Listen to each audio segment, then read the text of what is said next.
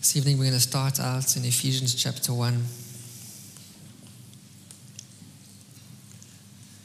In verse 3, Paul states, as he said, "Blessed be the God and Father of our Lord Jesus Christ."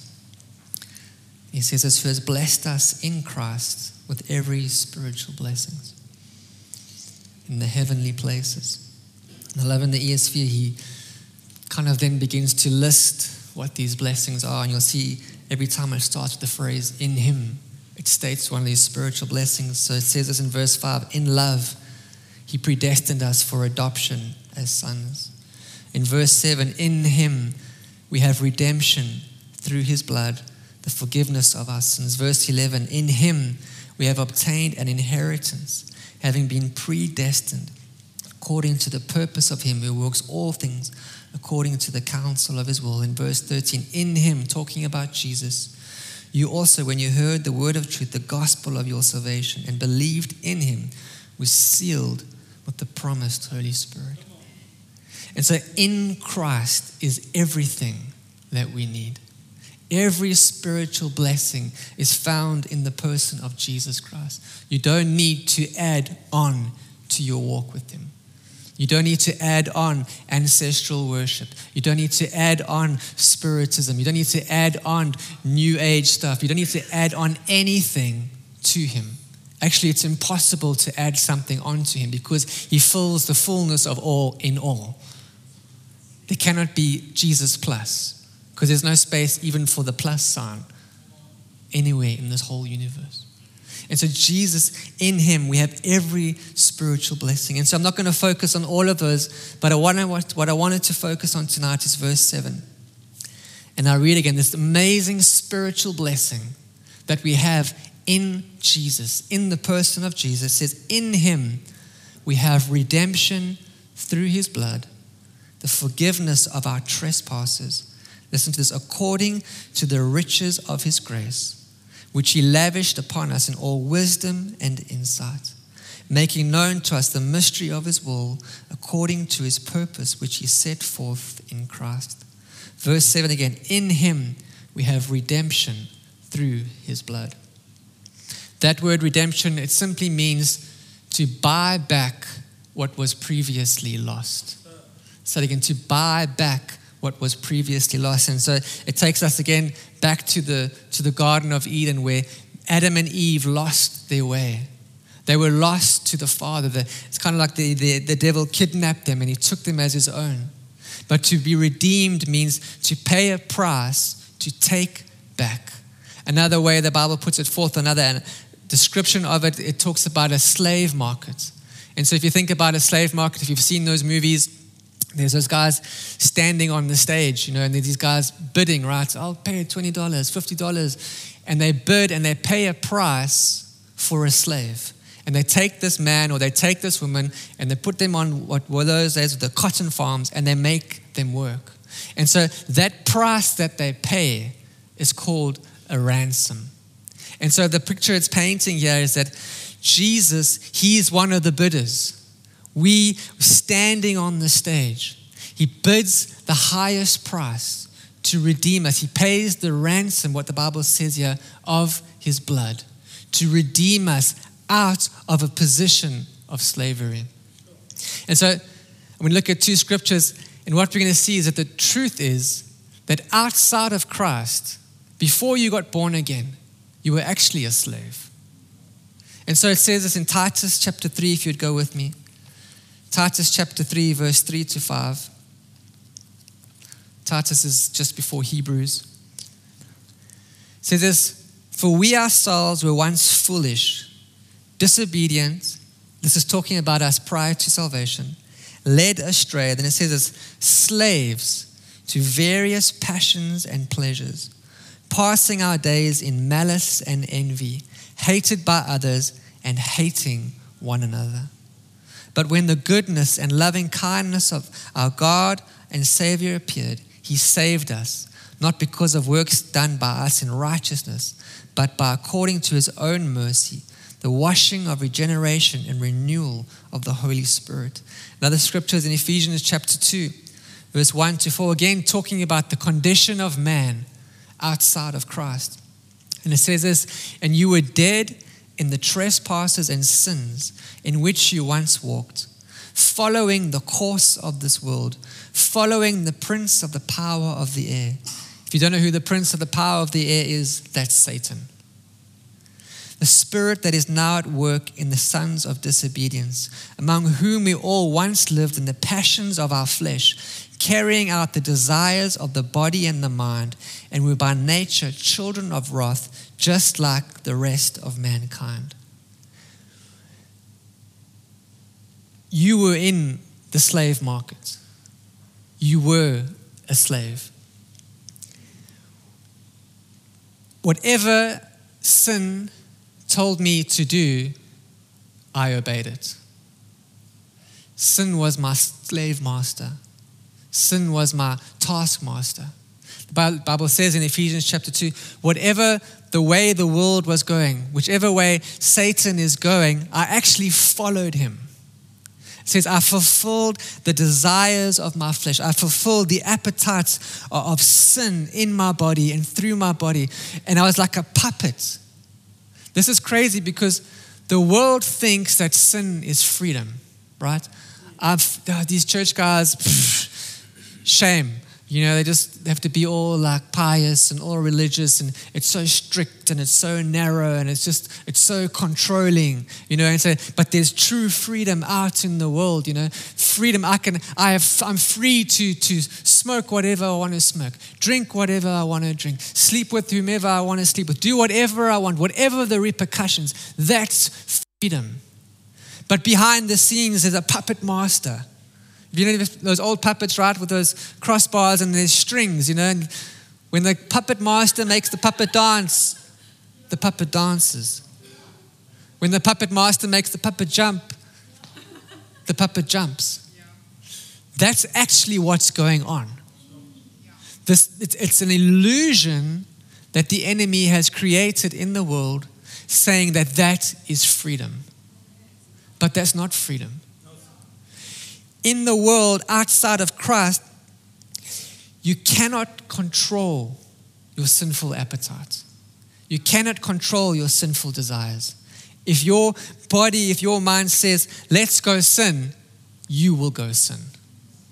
Guaranteed. There is, human ability cannot fight that. No matter how clever you are, no matter how strong you are, no matter how wise you are, no human ability can overcome the power of sin. And so, someone said this, right? Sin will take you farther than you want to go. It will keep you longer than you want to stay.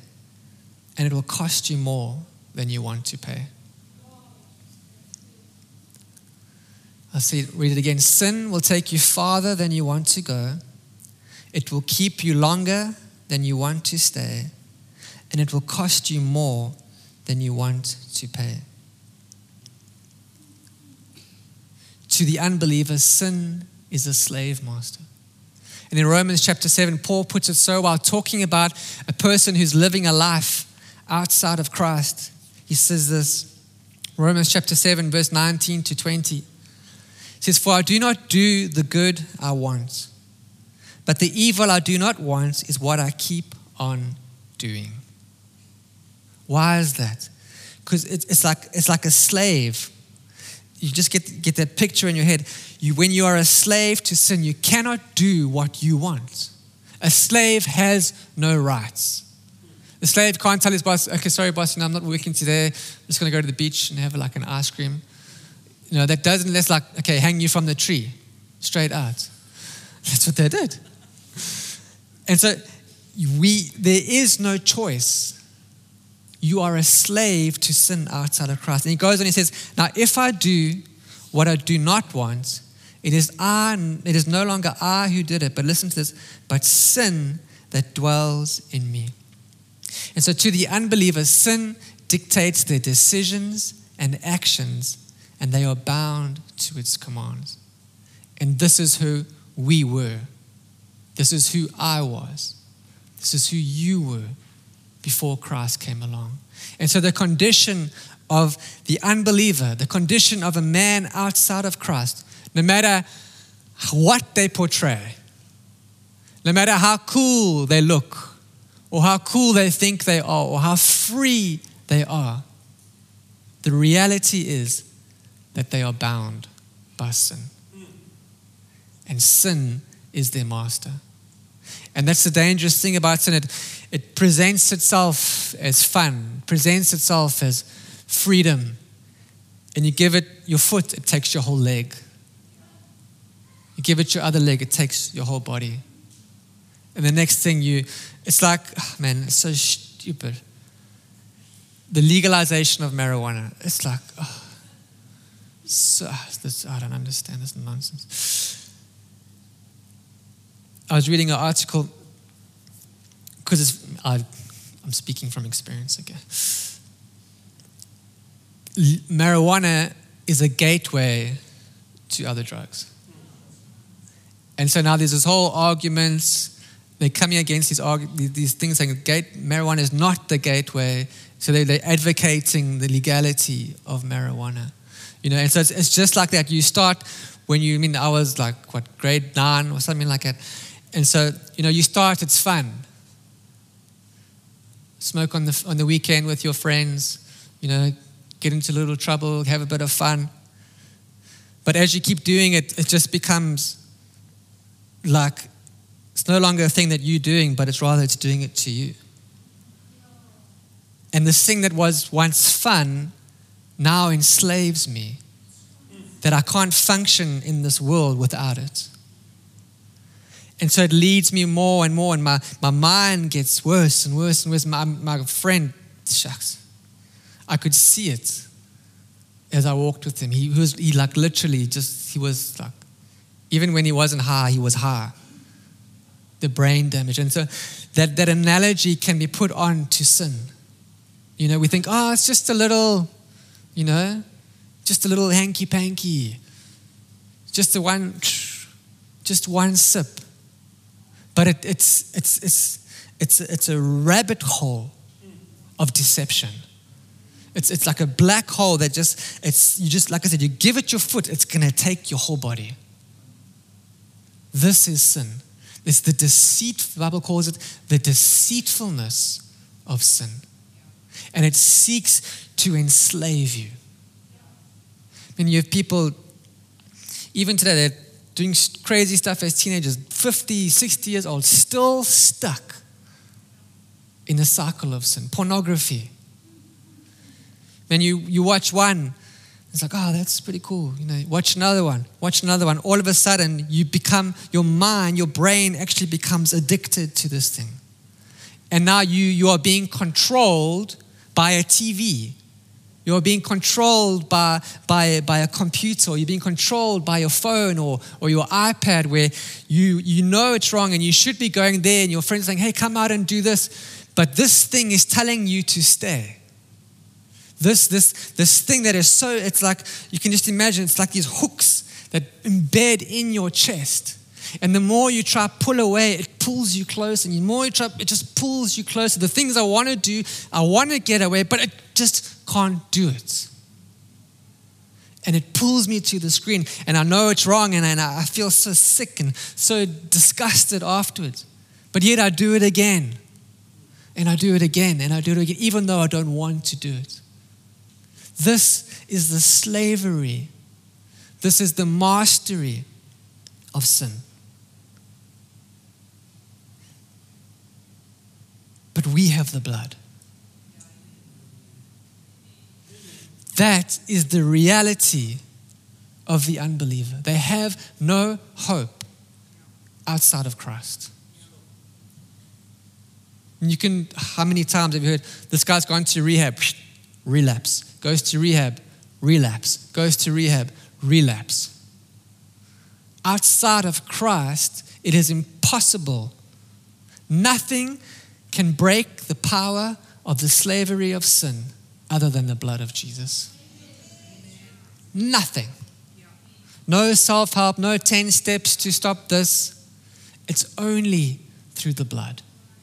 And so it's through his blood, Ephesians 1 verse 7, in him we have redemption through his blood. The price that Jesus paid to set you free from slavery was himself. It was the suffering of the cross. It was the body that was broken. It was the blood that was shed. He paid the highest price to redeem you, to buy you back to the Father. This is what redemption is. And so when he took us out of that slave market, he took off, and this is really, really important because a lot of believers think they're still a slave to sin. But you're not. When Jesus paid the price, when you made a confession that Jesus Christ is your Lord and Savior, and you, by faith, you put your life in the finished work of the cross, in that moment, the shackles of sin came off. And you were no longer a slave. No longer will it be able to dictate to you, but you now dictate to it. And so I want us to go to John chapter 8. John chapter 8, verse 31 to 36.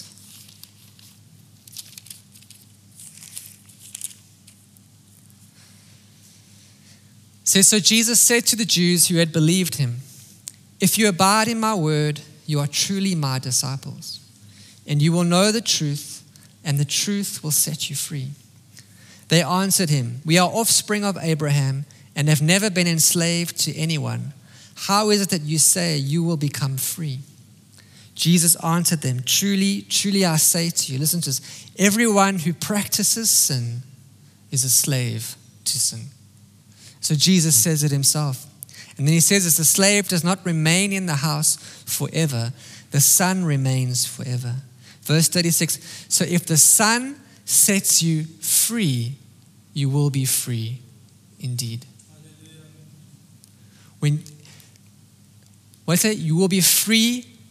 He didn't just say you will be free. He said you will be free indeed. In other words, he's confirming and saying, this is gospel. This is reality. This is truth of what I'm saying. If the Son sets you free, guess what? You are free. When did the Son set you free? At the point of salvation.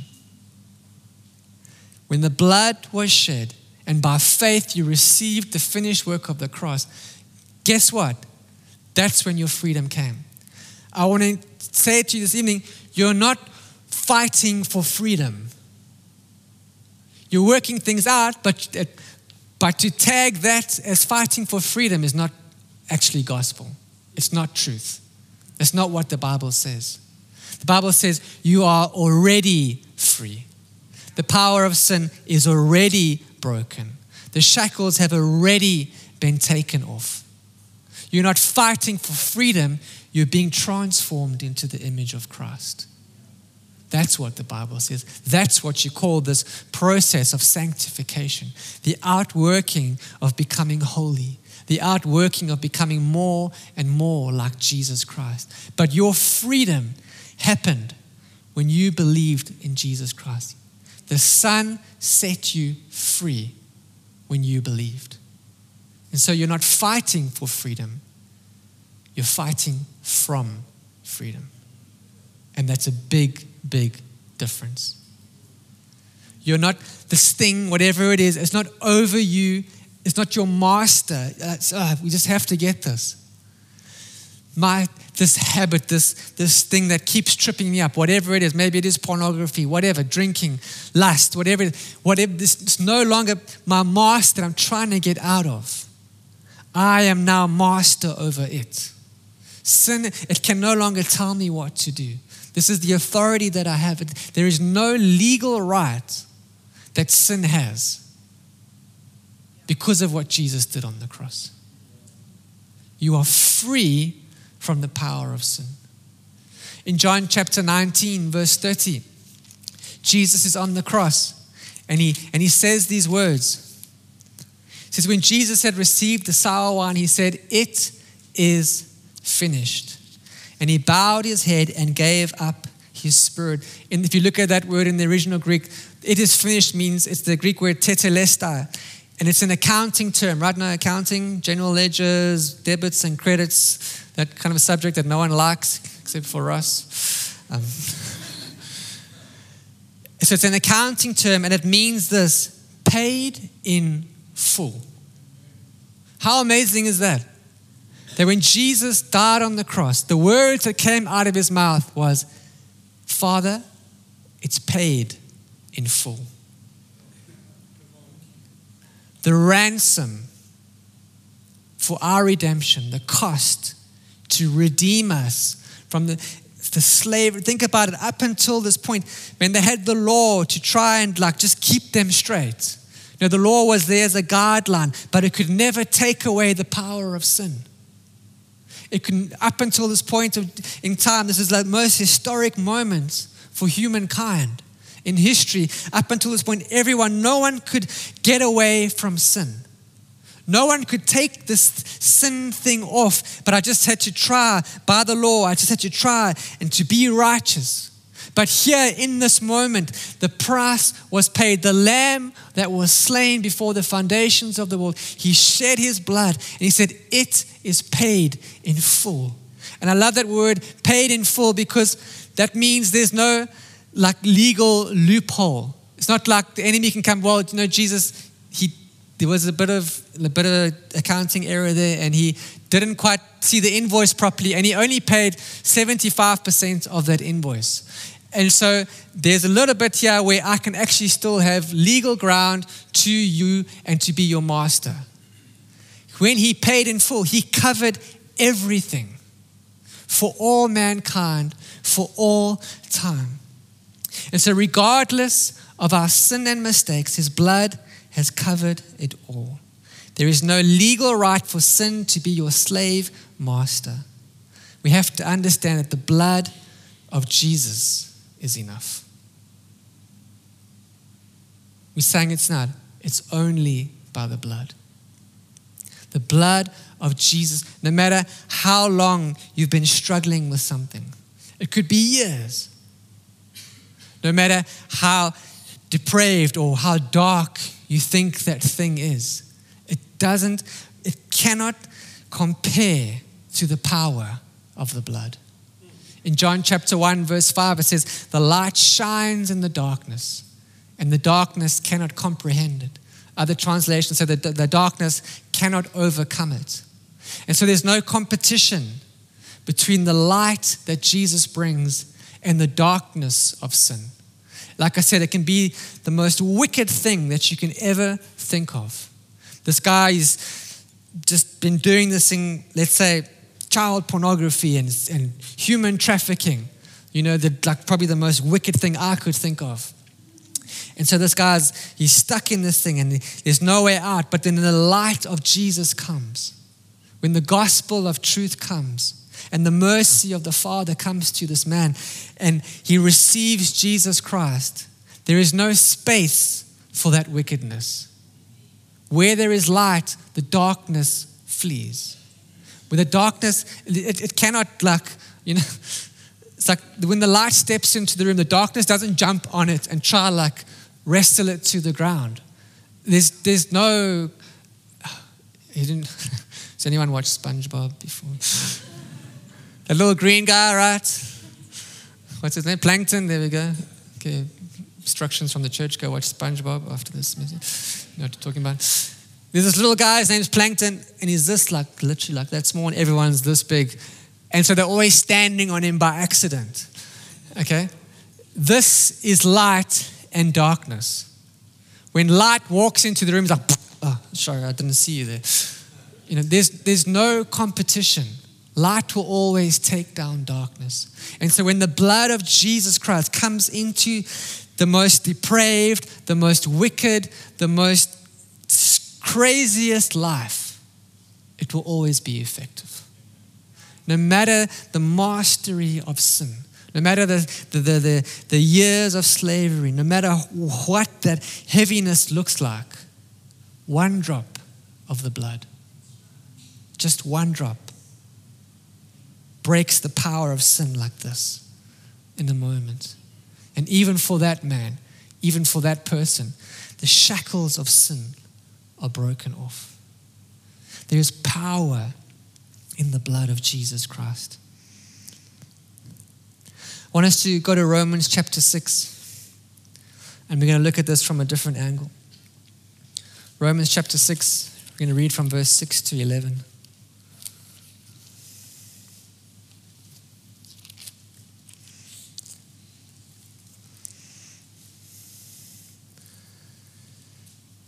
It says, as we know that our old self was crucified with him in order that the body of sin might be brought to nothing, so that we would no longer be enslaved to sin. For one who has died has been set free from sin. Now, if we have died with Christ, we believe that we will also live with him. We know that Christ, being raised from the dead, will never die again. Death no longer has dominion over him. For the death he died to sin once for all, but the life he lives to God. Verse 11, and so you also must consider yourselves. That word consider means make up your mind. Come to a decision. Make up your mind that you yourselves are dead to sin and alive to God in Christ Jesus. And so the moment of your salvation, we often talk about being born again. But there is two things that happened that when you got born again, when you gave your life to Jesus Christ. The first one is this, is that somebody died. And then somebody was born.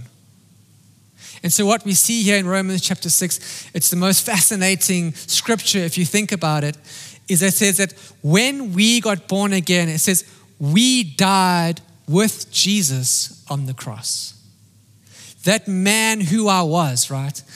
Up until this point of salvation, up until I've heard the gospel and responded by faith, one who was enslaved to sin, following the passions and the desires of my body, following the course of this world, following Satan himself, to walk out whatever he told me to do, I would do it. Not even knowing, thinking I'm in freedom, but actually being a slave.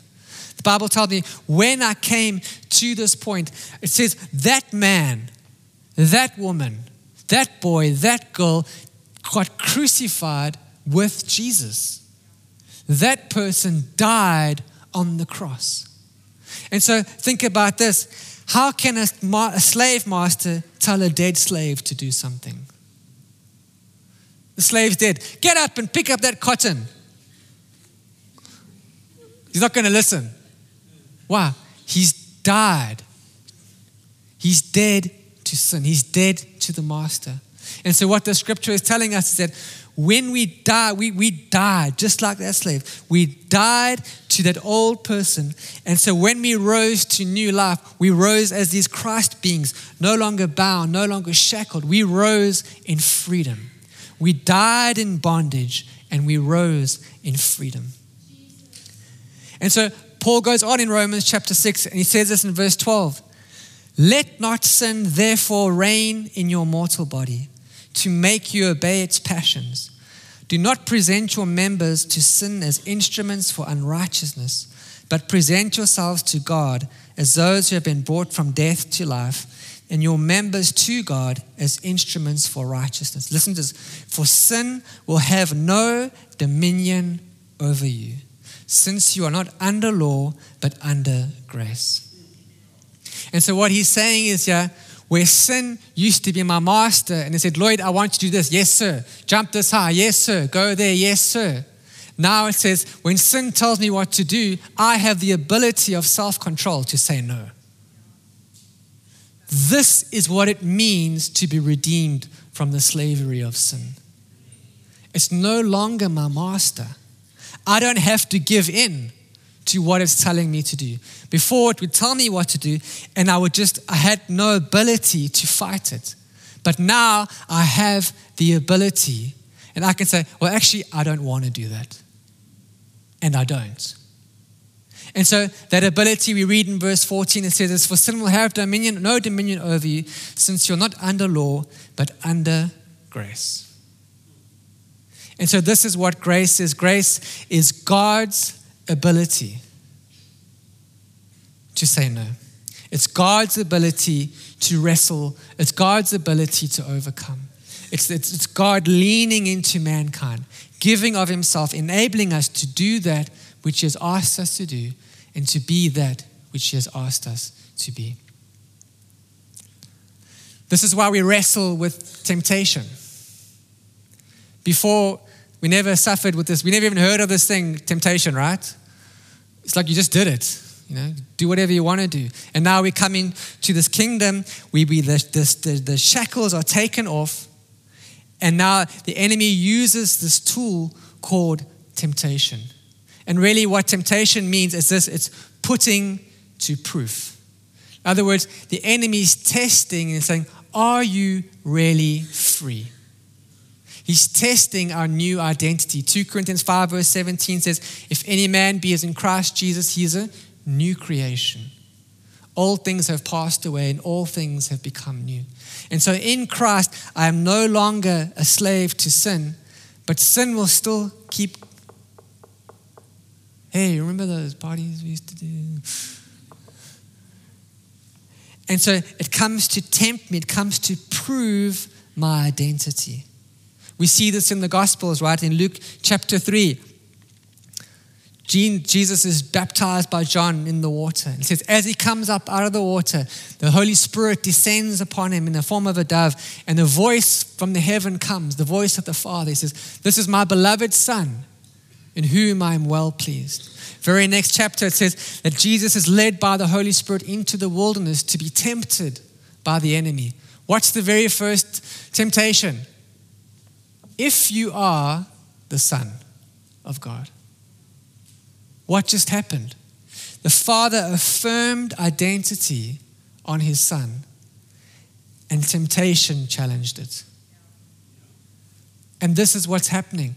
When we are freed from sin, temptation comes to challenge. It says, are you really free? Or have you really overcome? And the thing is, the truth is, yes, I have. And that's what I want to tell you tonight, is that you have overcome. That you have been freed. And when temptation comes to proof test you and saying, are you really a new creation in Christ Jesus? You have the ability through the grace of God, through God's own dunamis power leaning inside of you to stand against the temptation. 1 Corinthians chapter 10, verse 13. Let me read it for you.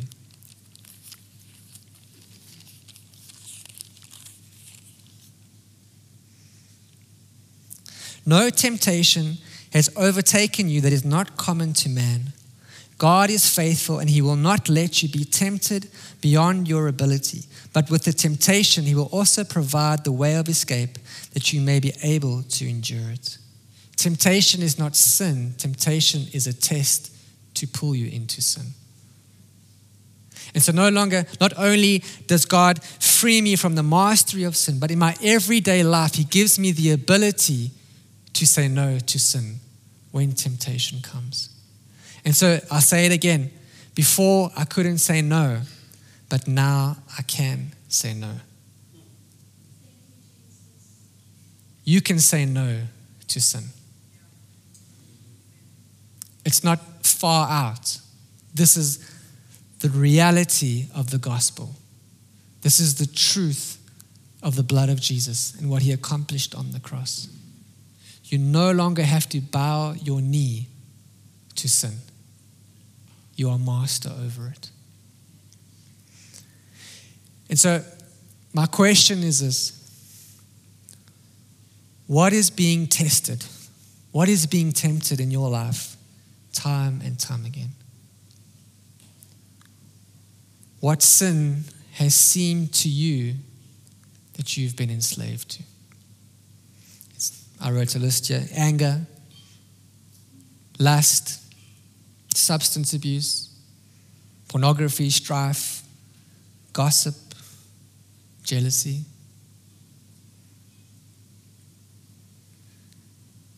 Because it doesn't have to anymore.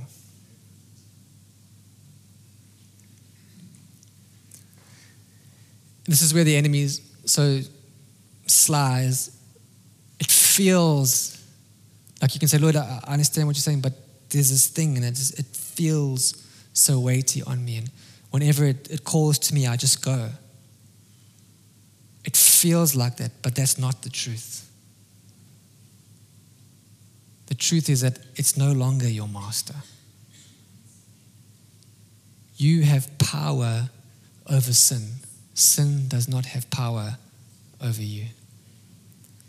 I know Caleb's next door, but you can hear me on the thing. Caleb, would you come in on the keyboard here?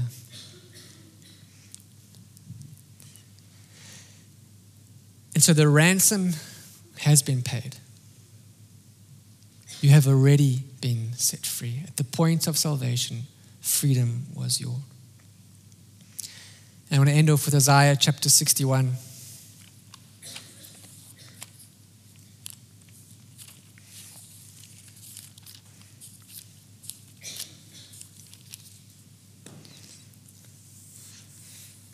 The reason I want to read this is this wonderful reality in the kingdom that when truth is declared, that it carries power to perform that which it was declared of. And so right now, present in this room is the power available to you to be free from sin. First of all, it starts here. To come to the realization, because if I don't know I'm free, this thing's going to trick me all the time. It's like, oh no, you still this, you still my slave, you still getting caught up in this thing the whole time. And so if I don't know the gospel of truth, if I don't know the redemption in the blood of Jesus Christ, I'm just going to say, yes, you're right. And I'm going to give in every time. And so first of all, I must come to an understanding of what Jesus did on the cross. He didn't just forgive me of my sin. He broke the power of sin over me. And the second, as I said, is that there is power present here tonight to bring freedom. And so maybe you are sitting here tonight and you struggle. You've been saved for 10 years, 3 years, 5 years, 20 years. But you're struggling with a habit. You're struggling with something. Power of God is available tonight to break that. And so in Isaiah chapter 61, this is the prophecy of Jesus, the Spirit of Christ. And he says, the Spirit of the Lord God is upon me, because the Lord has anointed me to bring good news to the poor. He has sent me to bind up the broken hearts, and listen to this, to proclaim liberty to the captives and the opening of the prison to those who are bound. I read again, to proclaim liberty to the captives and the opening of the prison to those who are bound. As some of you sitting here tonight, you feel like you are a prisoner to sin. You are a prisoner to this thing that you cannot shake off. But the anointing, the power of God is here to set you free in this room right now. And so I don't want to embarrass anybody. But how badly do you want it? And are you prepared to take a stand? And so if there's anybody here tonight and you're struggling, I'm not going to ask you, I'm not going to give you the mic and say, okay, you tell everybody what you're struggling with. If you're struggling with an area, maybe it's lust, maybe it's anger, maybe it's gossip. Maybe it's bitterness in your heart. Maybe it is substance abuse. Maybe it's pornography. And tonight you've come to a realization that I don't have to allow this thing to be my master anymore. And I want it off. I want it gone. I'm going to ask you to come forward. Like I said, we're not here to judge. I'm not here to shame. And so Josh and I, we're going to lay our hands on you. We're going to speak the power of God over you. We're going to speak the power of sin broken over you. Whatever it is, however long it's been, that doesn't matter. It doesn't count for anything. The blood of Jesus is enough. And so this is a statement of faith, not in Joshua and Lloyd's hands. It's a statement of faith in the blood of Jesus.